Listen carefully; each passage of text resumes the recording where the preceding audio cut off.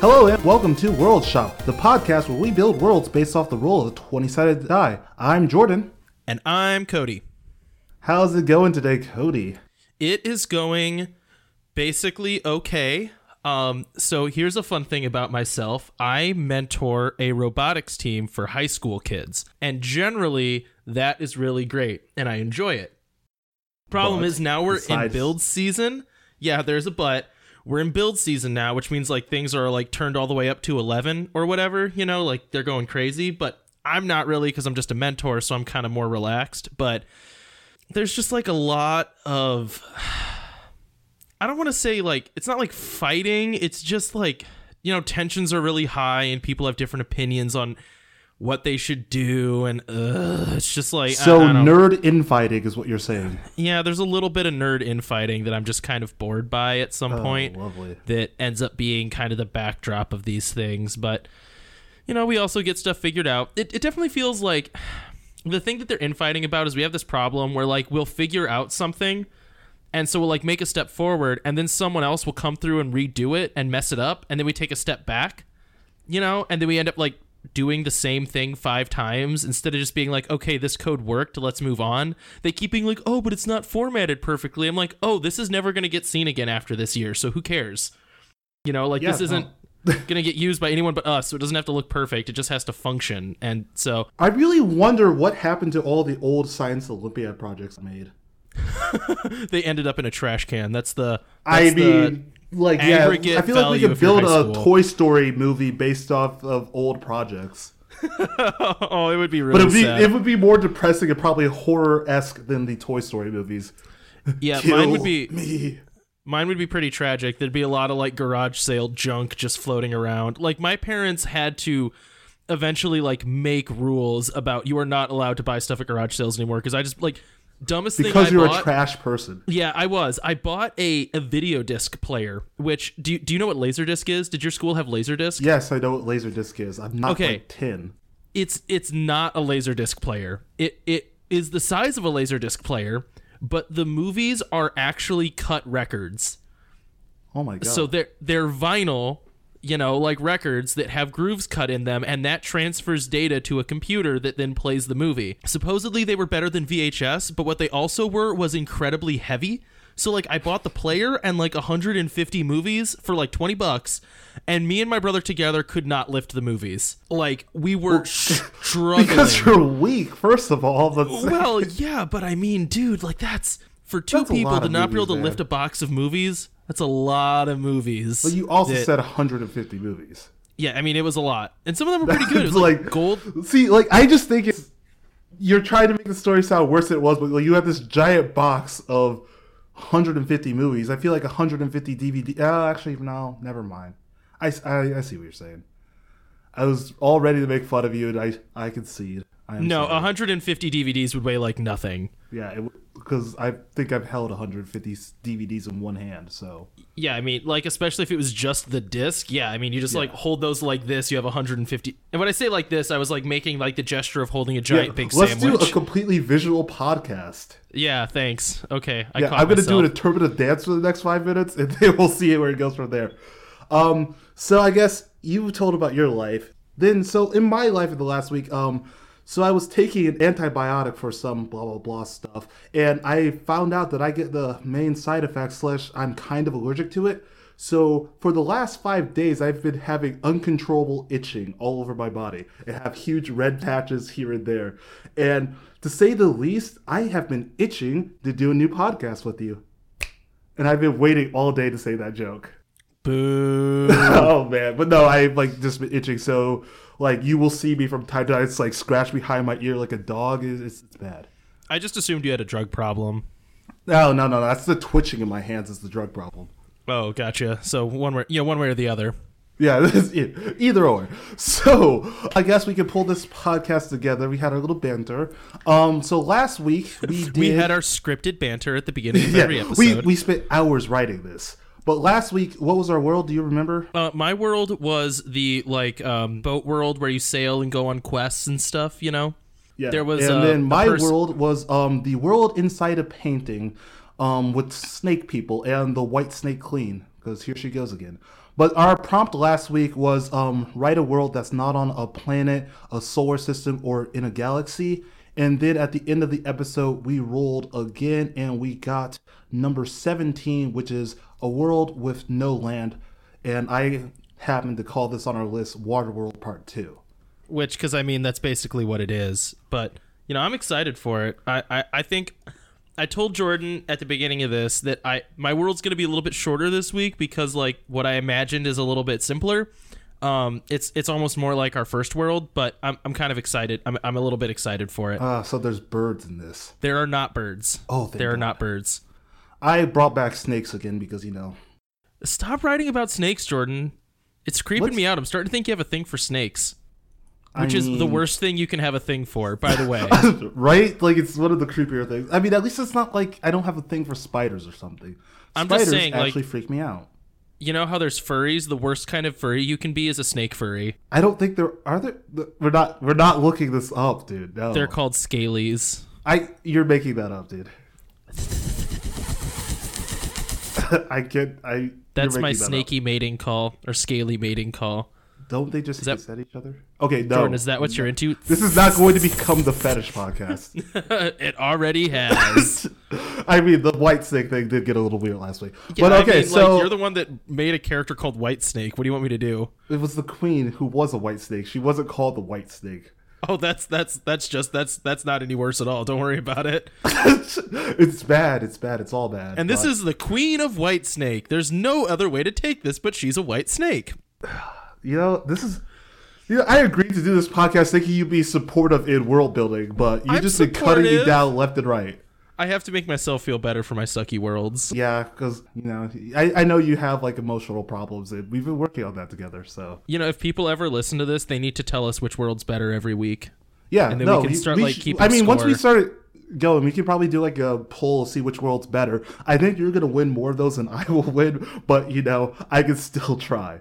Yeah, right. Okay, well, anyways, Jordan, I want to hear your world. I'm really excited. I actually was truly inspired by your world last week, so I decided to change up the format just a little bit. So I'm actually starting with my story, and then I'm going to just do the kind of pretty much overview talk of the world afterwards. So we're going to set this in a universe kind of set in an unknown future. You yourself, you work for the Central Core Grand Archives. Central Core is a massive space colony inhabited mostly by ancestors from the original Earth. After Earth became uninhabitable by people, they all went to space for refuge. Life was found elsewhere in the universe, so Central Core has sent explorers out to discover what else lies beyond in the already explored galaxy. So it's been a few hundred years since the space exploration program began. So going through the Grand Archives, you discover a file of corrupted data. What you can read of this file are old journals from the famed scientist and explorer Sayer Abengada. So Sayer Abengada disappeared many years ago and has never been known what happened to him and his crew. People assume that he died, but no one knows how or why. So you believe this is the journal from his last expedition. So curious, you begin to read these journal entries. So these are the Vesperia Exploration Journals, and this is 1 of 7. This is detailing the explorations of Dr. Sayer Abengada, Doctors Richard Andrews, Marceline Drake, Kyle Graves, and Jacqueline Parker. You're giving me a look. Yeah, I'm giving you a look. I think that your world's going to be a lot better than mine. I'm, like, already embarrassed right now for my pitiful world that does not have, like, named characters. Oh, dude, and, like, it's freaking on, man. After you did last week, it's freaking on. Like, I was like, I sat there, listen, it's like, oh, I did Snake World, and you're like, oh, hey, the Breath and Legend of Zelda Boat World. And it's like, snakes are cool, man. And I felt so embarrassed. So it's like, no, it's on. I'm building a cool world. Well, Jordan, I'm going to tell you the roles are absolutely flipped on this one, so I'm glad you went first. Okay. Yeah, I'm going to do what you did to me last week. Okay, so starting with the Vesperia Exploration Journal 1 of 7. 1 year into our deep space expedition, we made it far past Sector 12B into uncharted territory. Months passed, and we began to fear we would not find anything significant to report back to Central with. Dr. Parker suggested turning back, but finally we stumbled across a planet that stood out amongst the barren space we had just crossed. The planet was slate gray in color and had a bright blue ball of energy orbiting it. The planet itself was stationary and did not seem to have a path of its own. It's unlike anything we had ever seen before. A vote was taken and it was unanimous. We all agreed to take a few days to stop for observation. We hovered outside the planet for 48 hours to gather our initial data through Graves' probing drones. Our basic inspection yielded that the planet was only a few thousand years old, making it relatively new compared to the rest of the galaxy. The planet was surrounded by a thick gaseous layer, like one big cloud. Between the surface of the planet and the gaseous layer seemed to be a relatively clean atmosphere.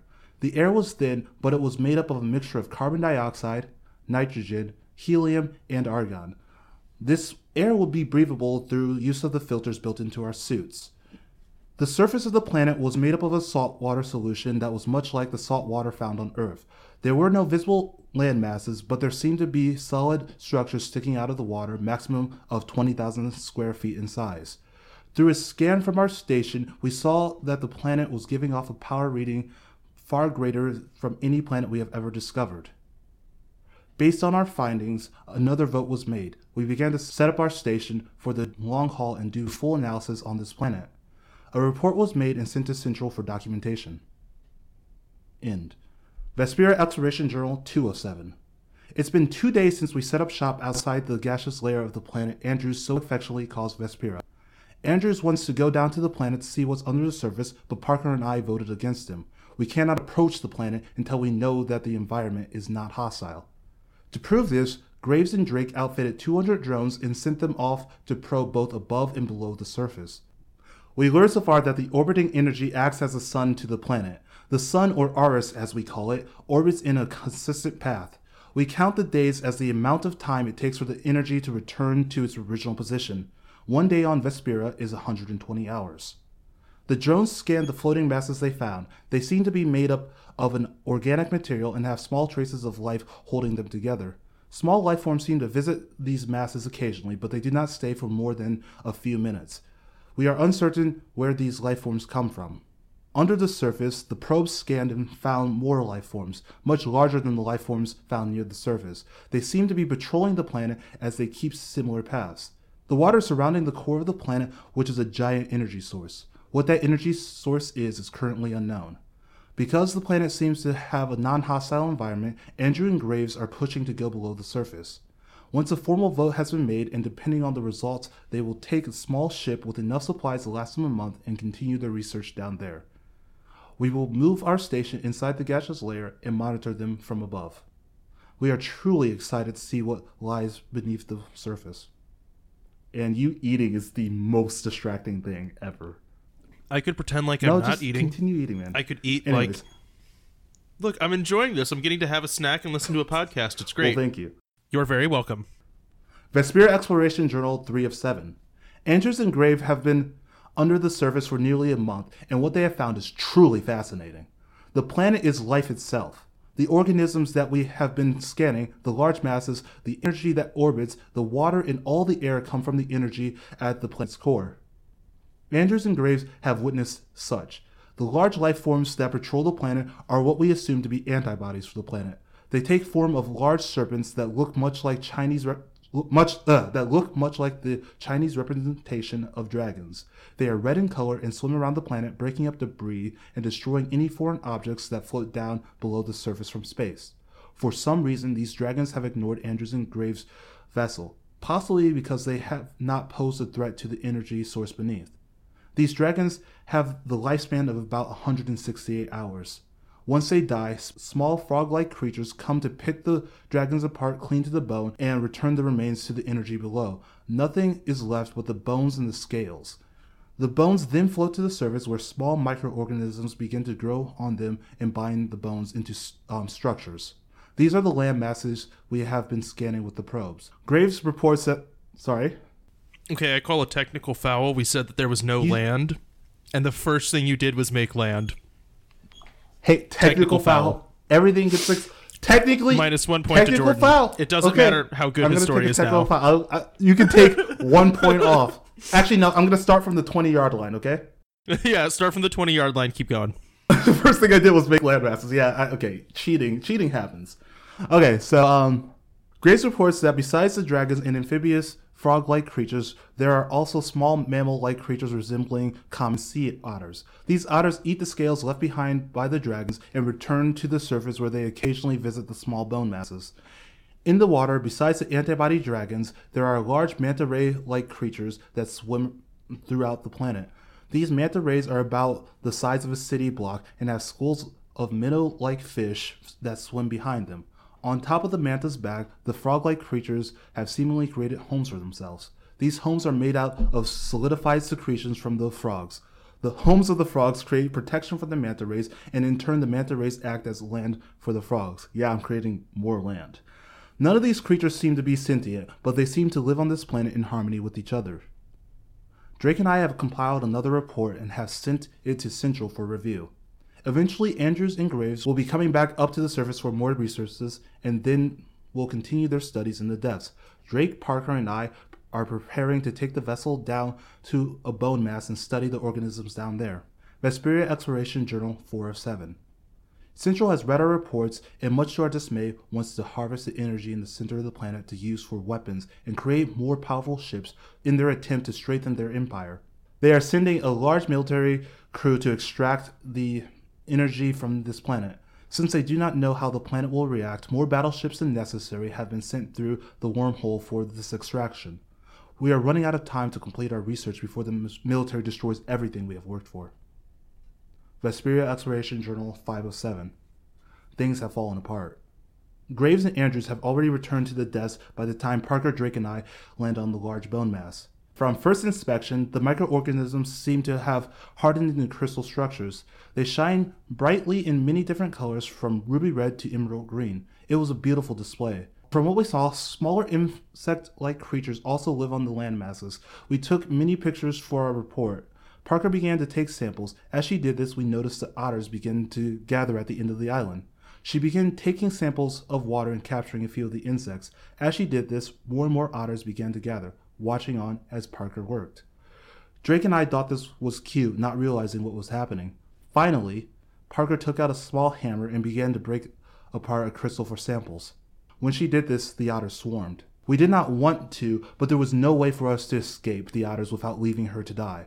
We barely made it back to the shuttle to take off. We looked back and there was not a trace of Parker left. It seemed like the animals of this planet are there to protect the planet from any harm. By breaking apart the crystals and taking away from the planet, we provoked it. When we made it back to the station, we found that we lost contact with Andrews and Graves' ship. They were gone.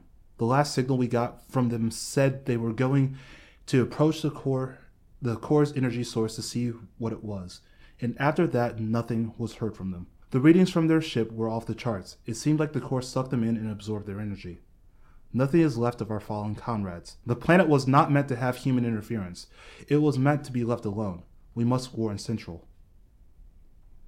Vesperia Exploration Journal 6 of 7. Despite our warnings, Central's forces came to harvest the energy. They were led by Commander Savan. Drake had a mental breakdown and attacked Commander Savan. She was quickly detained on the commander's ship. His crew began immediately posting warships above the surface of the planet and sending down submersibles in the depths to harvest the energy. They destroyed whatever antibodies approached them with no regard to the planet. They reached the planet and, unlike Graves and Andrews, were not absorbed. That's when the planet reacted. Out of the energy came what Savan's crew referred to as the Horrors. They were large mutated versions of the antibodies. They had large tumor-like bumps covering their bodies and twisted sharp scales like spikes. The Horrors had the bodies of serpents, but out of the serpent's mouth came a humanoid form with bone-white skin and long black wiry hair. The humanoid bodies were long and rail-thin with sharp claw-like long black nails. These Horrors attacked Savan's submersibles and destroyed them in an instant. They were using pulse-like blasts of energy or simply tearing the ships apart like paper. Weapons did not seem to have effect, and energy attacks were absorbed into their skin.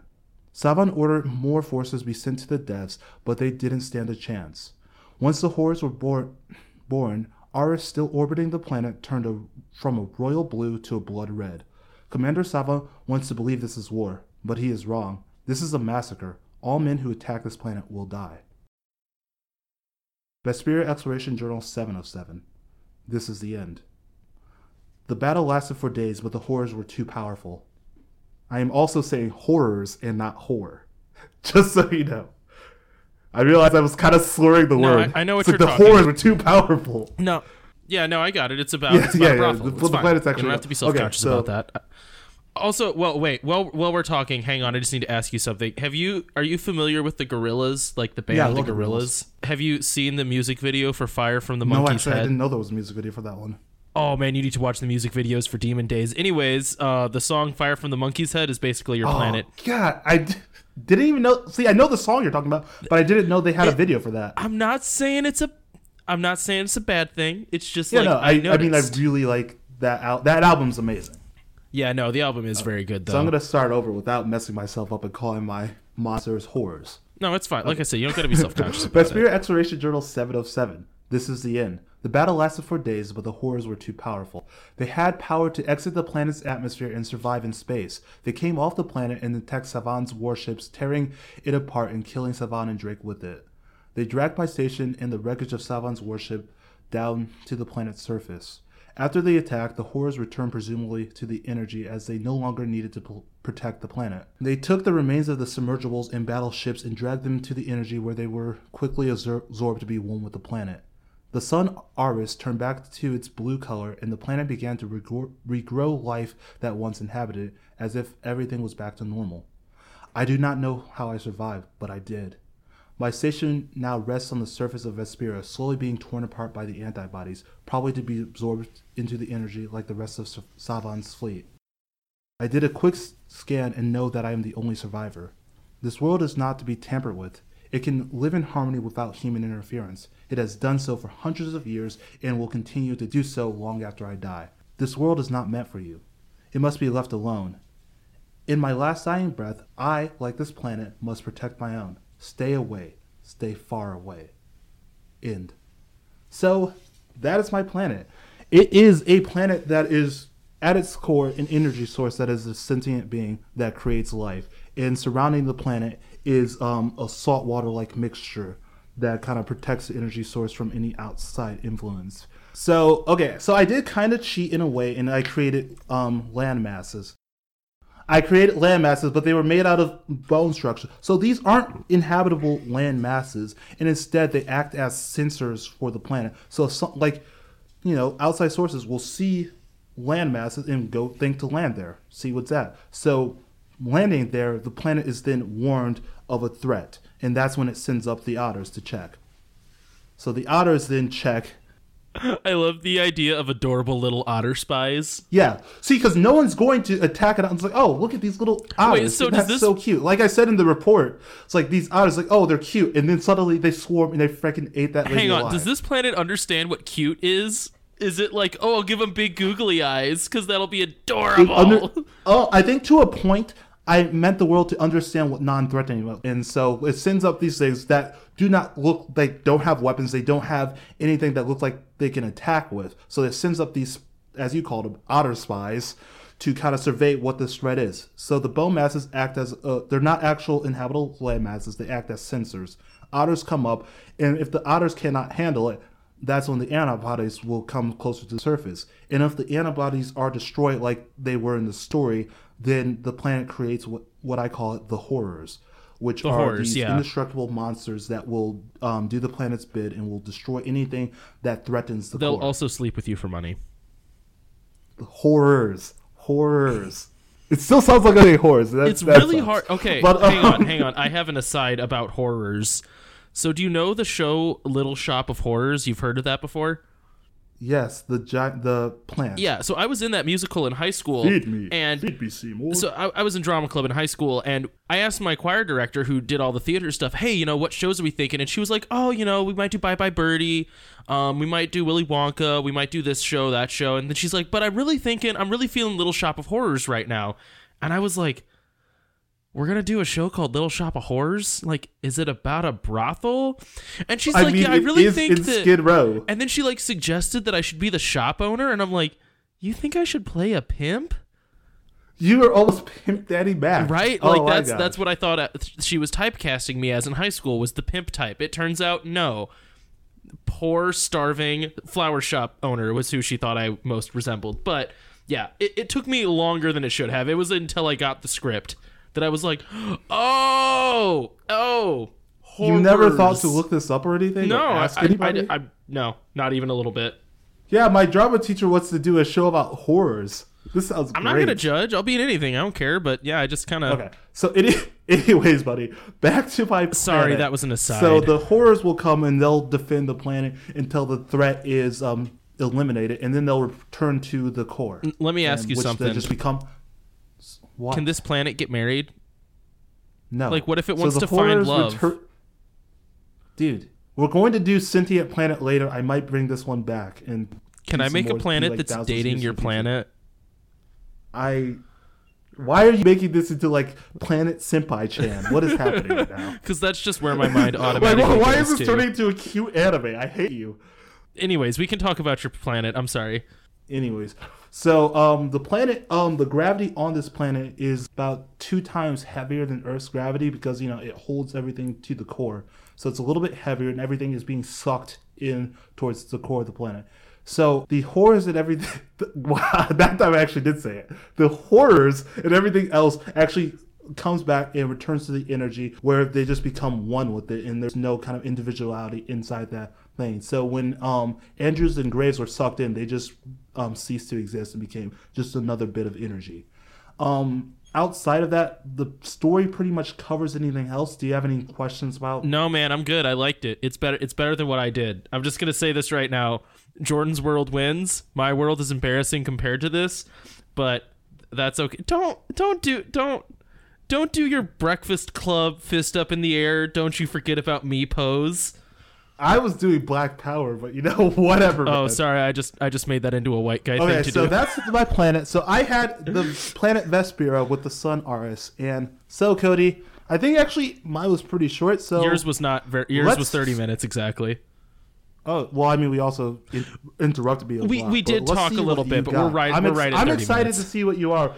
Excited to see what happened to the old lady from the breath. Like, is she in this? No, does she have a part? There's not an old lady from the breath. All right. Oh, do you not have characters? Did you not think ahead and name your characters like I did?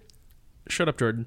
All right, shut up. I'm embarrassed now. Oh man, it's not like we had like a week or so to do. We actually had 2 weeks because I canceled last week, which makes me just straight up garbage. But my computer died last week, so I really couldn't record without my computer that I used to record.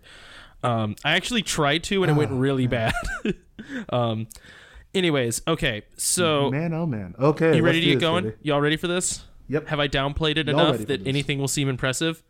Okay, so this, the title of my world this time is Dolphin World. Oh God, you're an idiot. Yeah. Sorry for that reaction, but oh man, that's bad. Okay, so in my imagination for Wait, are you saying that the prompt was pretty bad? No, I liked the prompt. I'm saying the world that I came up with is rough. Like, as soon as I heard the prompt, I was like, I'm doing Dolphin Planet. I don't care. And then I like started working on it, and I was like, Dolphin Planet sucks. And I'm like, I'm doing Dolphin Planet. I decided. Hey, Dolphin World. Way to stick to your guns, I man. stuck to my guns, and now I'm regretting it because you made a good world, and I made Dolphin Planet. So I respect the hell out of you for sticking to your guns. okay, so I'm gonna say that like the way that I want you to imagine that you're interacting with this is that like you're an explorer on a new planet, and you just got like dropped down into this world that is all it's water. like explorers have already been done on this podcast. Shut up, Jordan. Continue. All right, I didn't know what you were doing. All right, Okay, go ahead, Dolphin Boy. you're dropped down into the water that completely covers this planet. And like part of your equipment is a universal translator that you use to like gather information about any world that you happen to come across. Right, so. You're dropped into the water and you're kind of like swimming around seeing stuff, and then out of the blue you see like 10 fishy figures swimming towards you, and as they get closer you recognize them as dolphins. Shut up, this isn't Little Nemo, and by Little Nemo I mean Little Mermaid. Shut up, it's not Little anything. Okay, so the dolphins, Under the sea. as they approach, like even almost before you can see them, you hear the shrieking of their dolphin-y voices as they come towards you, and it's completely unintelligible to you until you kick on your translator. Then all of a sudden you can hear them as they talk to you. So you begin going through your... Where are you going? You just leaving? You can't leave the dolphins, No, Jordan. I'm getting a different chair because this one keeps squeaking. Continue. No, just go. The dolphins are now offended as they look at you. messing with your suit instead of chatting with them. No one can see me. You don't have to point out what I'm doing. I can see you and it hurts my feelings. This isn't a visual podcast. Well, it is now. They're getting a visual of you rolling up a different chair and ignoring my dolphins. Okay. Are you an engaged audience now? I can hear you wherever you are. Okay, perfect. Yes. So you begin going through your normal questionnaire with them, and here's the dolphin's response. The blue is a sphere, and over the course of a year, we can basically swim from one side to the other. We never turn back, and we always end up where we started again, so we know it has to be some kind of sphere. We navigate by the yellow light in the sky and the white light at night. We have to keep moving. You see, the water is always changing. It changes when the sky changes. It changes when the text goes off the side of my screen. It changes when the base of the ocean changes. It's always changing. But mostly, it changes as time changes. And that's why we have to move. What was once comfortable water will become freezing, so we have to keep swimming. With our tribe, even when people can no longer swim, we'll carry them. Not every place is like that, and some places have learned to not swim at all. But for us, we always have to keep moving. Okay, so what you've learned from this initially about the planet is, obviously it's a sphere. And it does have like a seasonal rotation as it spins around the sun that causes most animals that live in the ocean to have to migrate in order to not freeze when the water gets cold, right? So they're constantly like swimming basically in a circle around the planet to stay where the water's comfortable for them. They mention that, well, this dolphin that you're talking to mentions, this dolphin that you're having a really intense conversation with, mentions that they'll carry people like if they can't swim, and you can actually see on his person that he has like some braided like plant material around his fins that you could expect to be used as a harness of some sort. And then he also kind of briefly So you're going to ride these dolphins? No, you're not going to ride these dolphins, Jordan. Just wait. You'll get to it, okay? Oh, my God. Anyways, so we don't live on plants, but they're the reason we're alive. You see, plants were our first tools. We kind of grew up with the plants, and we only exist because of them. If it wasn't for the plants that we have, we might not have survived. Stories have been told about us Finns that didn't survive. Entire groups of animals that lived in this ocean that aren't there anymore. But we've been lucky. You see, we learned to use the plants to make our first tools, toe straps, and to catch air. We learned that some plants can help when we get hurt, and some plants can hurt things themselves. The more we travel, the more plants we find, and the more that we learn. Some of us have even... Are there green herbs and red herbs? And do you mash them up to make a medicine and heal yourself? I feel like you're being quite sassy to me right now, and I'm a dolphin. Blub, blub, blub, dolphin. I'm doing dolphin arms. I don't... I'm sorry, Mr. Dolphin. I'm sorry. This is my dolphin body. I want everyone to know on this podcast that if you ever try to impersonate a dolphin on a web chat with your friend from college, it makes you look dumb. It's not funny. It's just unfortunate. It makes you glad that this is visual. This is not visual, and it is only auditory. Anyways, some of us, though, have learned to use the plants to make it so they don't have to travel anymore. That's not our tribe, though. We're still always on the move. So yeah, there's tons of plant life at the base of the ocean, and different plant life depending on where you are. These dolphins seem to be in the very early stages of learning to use tools. So not only do they have straps that they can use to tow each other around, if one of them gets wounded, they could lasso each other and basically just use it to carry someone. And that let them kind of have stronger and more united tribes that didn't just get bit once and then they're dead, because they could keep them moving as they needed to. You know what I mean? So people didn't get abandoned, or dolphins didn't get abandoned anymore. The big thing, though, is that they found a plant that could hold air. So these are mammalian, and they had to, they would have to surface to breathe, right? So, for them, a huge thing is that they can now stay underwater for longer, which lets them find more stuff and kind of grow their society because they're less reliant on always popping up to the surface and being a certain distance from air at all times. Okay. So being able to catch air was a big thing for them. That is it seems like a kind of recent turning point. As far as other creatures down here, it hasn't been that long ago that we ourselves learned to talk and learned to tell stories. We remember when we were the same as the ones with gills, when the ones that never see the surface.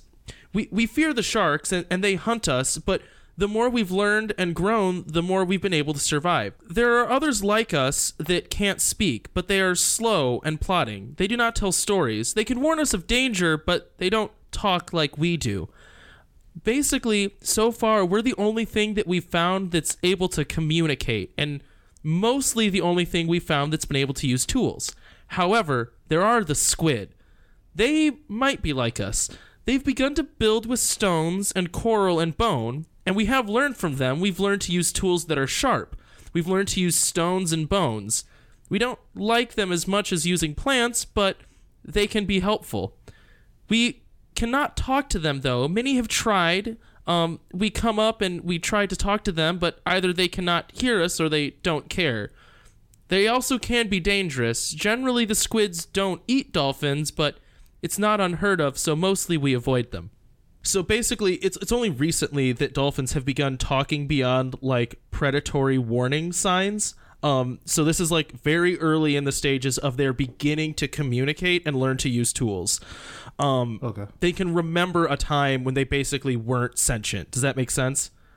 Yeah. So, like, they understand, they now are self-aware, but it's only very recently that that's happened, and they can remember when they were, like, the gills, the ones that don't talk, in other words, fish, and some of them they're afraid of. So sharks used to hunt them, but now that they're, like, learning to communicate better and learning to use, like, some tools and stuff, they're able to survive a lot better. So they, like, tell you about how they'll sometimes, like, keep fish with them in a net, and then if they feel a shark approaching, they'll, like, release a bunch of fish and swim away in a different direction. Oh, so they sacrifice a bunch of fish just so they can get away. Oh, yeah, we'll kill fish, no problem. I mean, if it's the difference between killing a couple of fish and not getting eaten by a shark, we'll kill a couple of fish. But we've learned to do that, and now it's just, we can basically travel safely, you know, as long as you always have a couple of fish with you. It's a road paved by blood. But only shark blood, so, you know, they can't talk, so it's okay, I think. These dolphins are morally ambiguous. So, I have a quick Sure. question. Actually, no. I'm going to make a bet and say that there's anglerfish and they're dangerous. Well, we'll get there when we get there, Jordan. All right. They also talked about other things that can speak, that they can talk to, but they don't, like, talk like... They said they don't tell stories, but they can warn them of danger. And this is kind of how I imagine whales, which, by the way, I hate whales. So if I'm mean to whales, it's because I hate them. Why do you hate whales? Because they're scary. No, they're not. Yes, they are. Whales are terrifying. They're peaceful. They're they eat seals. It's gigantic. I don't fine. care. They're huge. I don't like nothing that's that much bigger than me. It makes me uncomfortable. Anyways, Continue. So they can talk to whales, and whales can speak, but they just don't. Whales do not understand the concept of talking about things or about themselves. You know what I mean? Whales is dumb. So it's like, imagine if you could talk to your dog, but your dog would only say dog things. That's basically the relationship that they have with whales, is like they can talk to them. So they're adorable. Well, right, but they only say whale things. So it's kind of like, again, I like this idea of there is a group of animals that have recently become kind of people, but they still can communicate lower than them because it's such a recent transition. You know what I mean? Because, like, Yeah, I understand that. like wolves have a language, right? But it's just not in a way that we can understand. So I kind of like the idea of, like, what if we could talk to dogs? That's kind of what whales are for them. And then the last thing that he talked about was the squids. And the squids I kind of like is the idea of being, like, basically an alien race that lives with the dolphins that are just completely incapable of understanding each other. So they demonstrate the same level of intelligence as dolphins, but they can't talk to each other and don't recognize each other as, like, really, they just, like, exist separately, but they can see each other. You know what I mean? So, like, dolphins aren't very dexterous, so, like, using tools is a lot harder for them. I imagine that, like, they probably have, like, more prehensile, like, beaks and tongues than our dolphins do, and maybe flippers. They might have, like, little flipper grips. You know what I mean? Yeah. So they can, like, handle stuff. But squids are super dexterous, right? They have, like, tons of arms and legs, so they would be able to build a lot more complexly, but they don't travel as much and they're not as dangerous. So they're kind of like two evolutionary paths that are both becoming sentient at the same time, but don't know how to interact with each other. Anyways, the first thing that we really learned was how to talk to each other, and then we learned how to make our voices carry. That was really our first tool. The second thing was rope to carry each other and the leaves and plant material that we use to catch air. We've also learned to make nets that we can use to catch fish easier. But what's really incredible is the dolphin trees. You see, some of us have learned to grow structures. We've learned how to make plants grow the directions that we want. And slowly we've been doing, groups of dolphins have been doing that to create structures that break currents and provide some shelter from the changes in the water. Like when it's stormy up above, we've learned how to weather that better down here by using structures. Land masses, per se. Really, though, it's not land masses, they're still underwater. But really, the most important thing that we've learned recently is that air always moves up. And some of us have even begun learning how to use that to make motion. That air always rises is the future of our technology. At least that's what we always say. We've also found some places where the air is always hot and always rises from the planet. Or from the surface? I guess surface being the bottom of the ocean. Okay. But that's not what I do. I'm still a moving dolphin. For the most part, all the dolphins around the planet get along pretty well. We see the ones that live very deep near the rising air, and we also see the ones that live in permanent structures made of plants. We don't look as the same as we used to. We're starting to be able to tell differences in ourselves physically. But those dolphins are more adept to survive in the areas that they're living. I don't think I could, though. This is kind of pointing to, again, a kind of notion of parallel evolution that, so the dolphins that live really far down, like, if this dolphin swam down there and tried to live there, he would probably die because of the difference in pressure. So, like, it's taken generations of dolphins living in different areas to, like, survive there. So I kind of like the idea of this being like there's isolated clumps of dolphins that are now evolving very separately from dolphins at large. Does that make sense? Okay. Yeah. So it's not like hugely drastic, but you know, like how you can see like the difference between like a polar bear and a grizzly bear, right? Yeah. That's kind of like the differences that we're starting to see between dolphins that like constantly live in one area versus ones that don't. So like the dolphins, so almost like different species of dolphins. Yeah. Because I mean, there are like you know, there's like a difference between like I don't know a bunch of porpoises. I actually don't know how many different kinds of dolphins are there. I only know about one kind of dolphin. Dude, I'm not a biologist. Anyways, but you know how like there's like sperm whale and humpback whale, like that kind of difference, and they like live in different areas of the ocean. Yeah, the humpback whale of Notre Dame. What? Just, it's a bad joke. Move on. I got your joke. It was a bad joke. Boom! Anyways, and then like kind of the last tab that we have here for detailing our structure is history. And they don't really have a history yet. Like he's alluded to like hearing stories from the past and that's how they're like spreading information. But they haven't gotten any further than that. And they don't have a good way of writing yet. So they don't have a way to record their history in like spreadable, consistent ways because they have no ability to write and they cannot transfer information via like icons or pictures or anything like that because they don't have writing utensils yet. So their history is entirely verbal. But anyways, the last thing now is a story that I want to tell you. It's the story of the Lost Tribe. Some say this is the first story that dolphins ever learned to tell because what the Lost Tribe did was so crazy that people had to tell other people about it. And by people, I mean dolphins. I'm going to stop saying people eventually. Anyways. Dolphin has no clue what he is. Dolphin is a being. I am human, just like you. I am a being. I think, therefore I dolphin. Oh, God, man. Thanks for laughing at my bad joke. Okay. The Lost Tribe. They were the tribe that swam the hardest. No shark could catch them, and no fish could escape them. They began to travel even when they didn't need to. They moved like a current, and none could stand in their way. Eventually, they learned to store air, just like all of us. But the difference is most of us, when we learned to store air, just used it to stay underwater longer, and, you know, we could catch fish easier and stuff like that. No, but not the Lost Tribe. They used it to swim deeper. So they were pretty metal. They were pretty metal dolphins, yo. They made metalcore, or I was not metalcore. I was gonna say dolphin core music, but I said metalcore instead. I'm sorry, I ruined my own joke. Woo! Yep, that's my sweet guitar Metal solo. core, dolphin core, except it sounds like. Anyways, they were the first tribe to really dive, to go deep into gulches and explore there. Anyways, eventually they saw lights far down deep in the deepest gulch we had ever found. And they were the first tribe that decided that they were going to swim down and find out what was by those lights. Most dolphins tried to warn them and tell them not to go down there, but the lost tribe believed that at the very base they could find air. Some of them said that they saw bubbles rising from there, and they knew that there must be a source of oxygen far down deep, and they even said that those bubbles were warm, so they believed that they would have all the warmth and air they could ever need, and that they could stay underwater forever. Everyone warned them that it was impossible, but they tried anyways, and then they became lost. No one saw them for years and years. Years became generations, and the lost tribe was all but forgotten.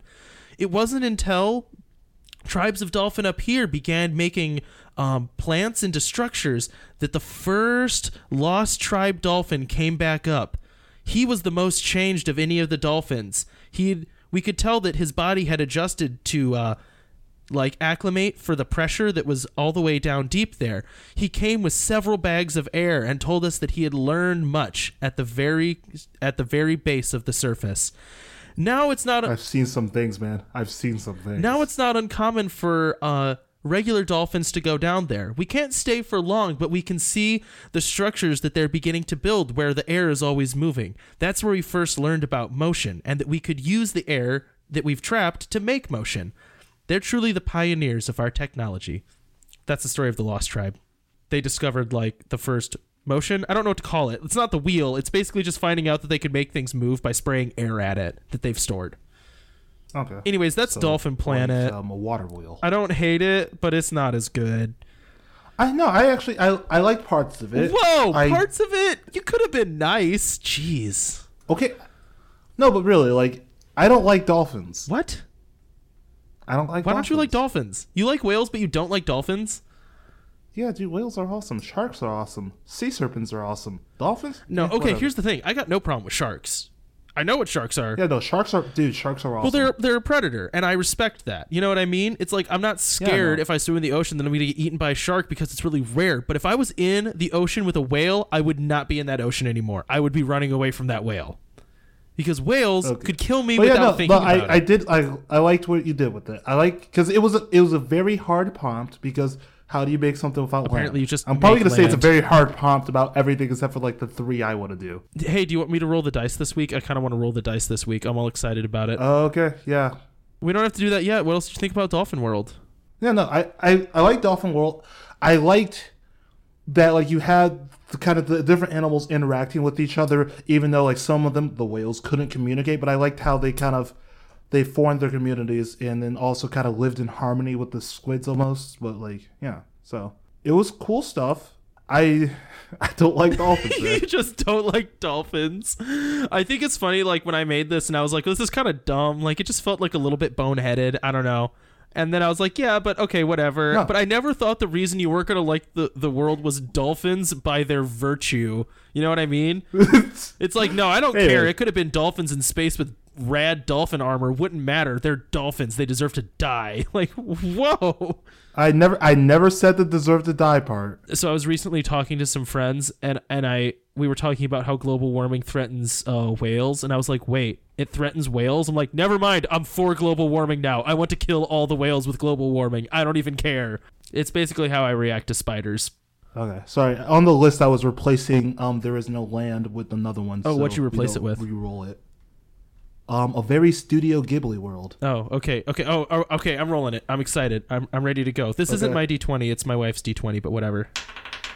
Dude, it's oh, dude! Not nat 20. I got a nat 20. The world is dragons! Are you kidding me? Yes! Jordan, the whole world is dragons. The world is... Of course... I think you cheated. I think you cheated. I legitimately rolled want that a reroll. Dice. We want a reroll. You're not getting a reroll. I am so excited for the whole world is dragons. You rolled the... Dude, that was supposed to be our late game episode. No, man. This is a late game episode. We've already done 3 of these. This episode is number 3. World is Dragons is going to be number 4. Yeah, that's about right. That was supposed to be our. I love it.